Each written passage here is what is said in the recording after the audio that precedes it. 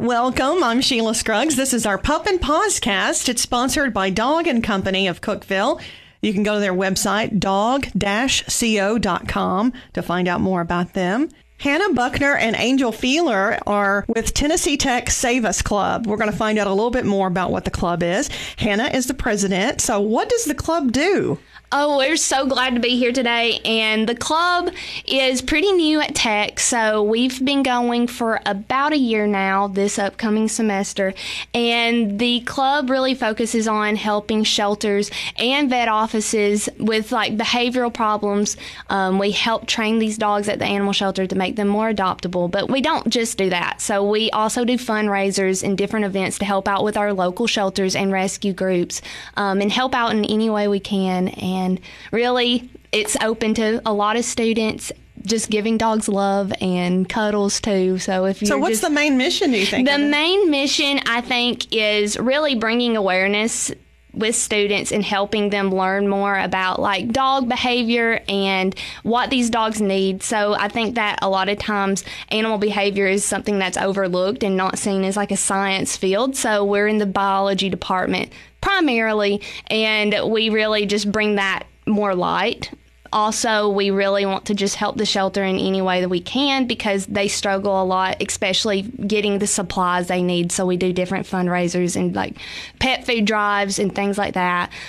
We do stuff with dogs and recently with cats, helping out in really any way we can. But that's sort of the main mission, is bringing more awareness to animal behavior, veterinary medicine. We do things like job shadowing events and things like that. So how long has the club been around at Tech? So it started last fall semester, so around last September was whenever it officially got approved.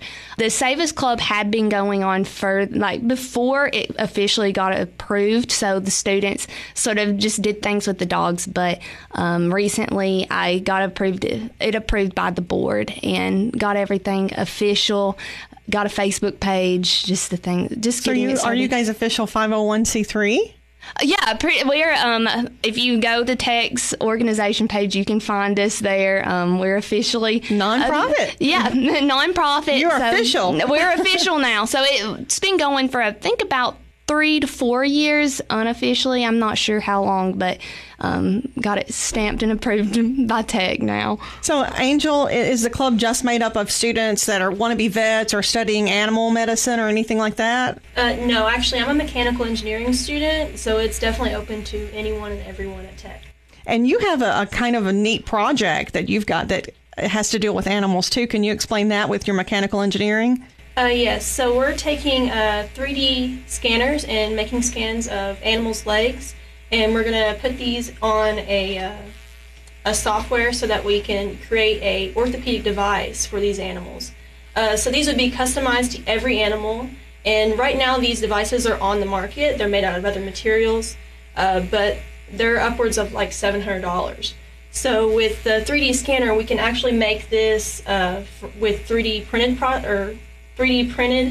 materials, and it could cost less than $200 depending on the size of the dog, but it's just really a way to get the cost down, so that way when animals like this come into the shelter or like in homes that can't really afford this kind of thing, they can actually get the help that they need. And working with the Tennessee Tech Save Us Club, do you feel like that helps you? Yes, it's really great to know that the club actually does a lot of things for the shelter, these animals that need us. We do things like the food drives and everything, and it just makes you feel better knowing that they're actually getting fed. And, you know, the shelter has a lot of troubles getting all of the materials they need because they have so many animals in the shelter. How did you get involved with the club? They had a meeting on the quad one day. They had like a fundraiser, and they were selling baked goods.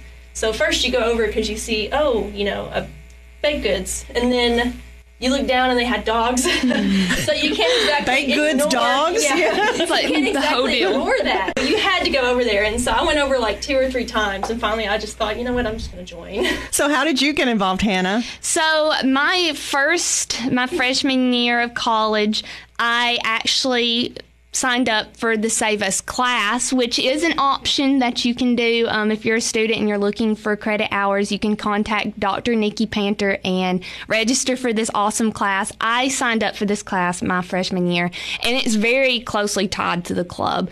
So that's how I got involved, is through the class. And then we're like, let's make this into a club. And that's how I got involved, and we sort of built it up and started it from there. And you want to be an animal behaviorist. Yes. You already kind of are. Well, like, I'm working towards that. That's the end goal, and you can always learn more. And yeah, that's pretty much, I'm just want to improve myself and help the dogs at the same time. So, and you are actually you've got a project with the shelter right now where you're training service dogs or looking for service dogs. Yes, I am, and this is a research project, kind of like Angels. It is through the club as well, but I got a grant to be able to evaluate dogs at the animal shelter to see if they would be good candidates for service work.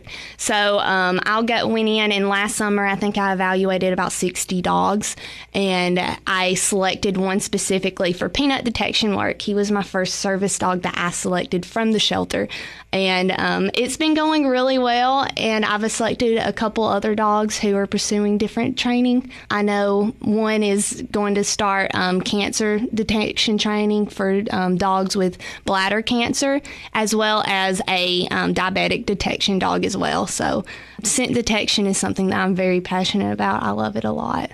I want to know more about the peanut detection. Is this for folks that have peanut allergies? Yes. So if somebody has very severe peanut allergies, I mean, some people can't even be in a room with it. You can have a dog who you can send them in, and they will indicate that there is odor, or just even the presence of it. So the residual odor that might even just be on a countertop, the dog can actually smell that and let the person know. Because some people really, like you said, even the odor of it can really be deathly. Mm-hmm, it can. Even just like if Peanuts was in a room and it's strong with, they might not even be able to walk into a certain restaurants that cook with certain peanut, maybe peanut oil. So these dogs will be able to come in and indicate that there's odor present. What do they do when they find something? Do they sit or do they bark? There's two different types of alerts. You have an active alert, which is barking or clawing, and then there's a passive alert where the dog sits and points to the odor. So I train a passive alert because I don't want a dog going into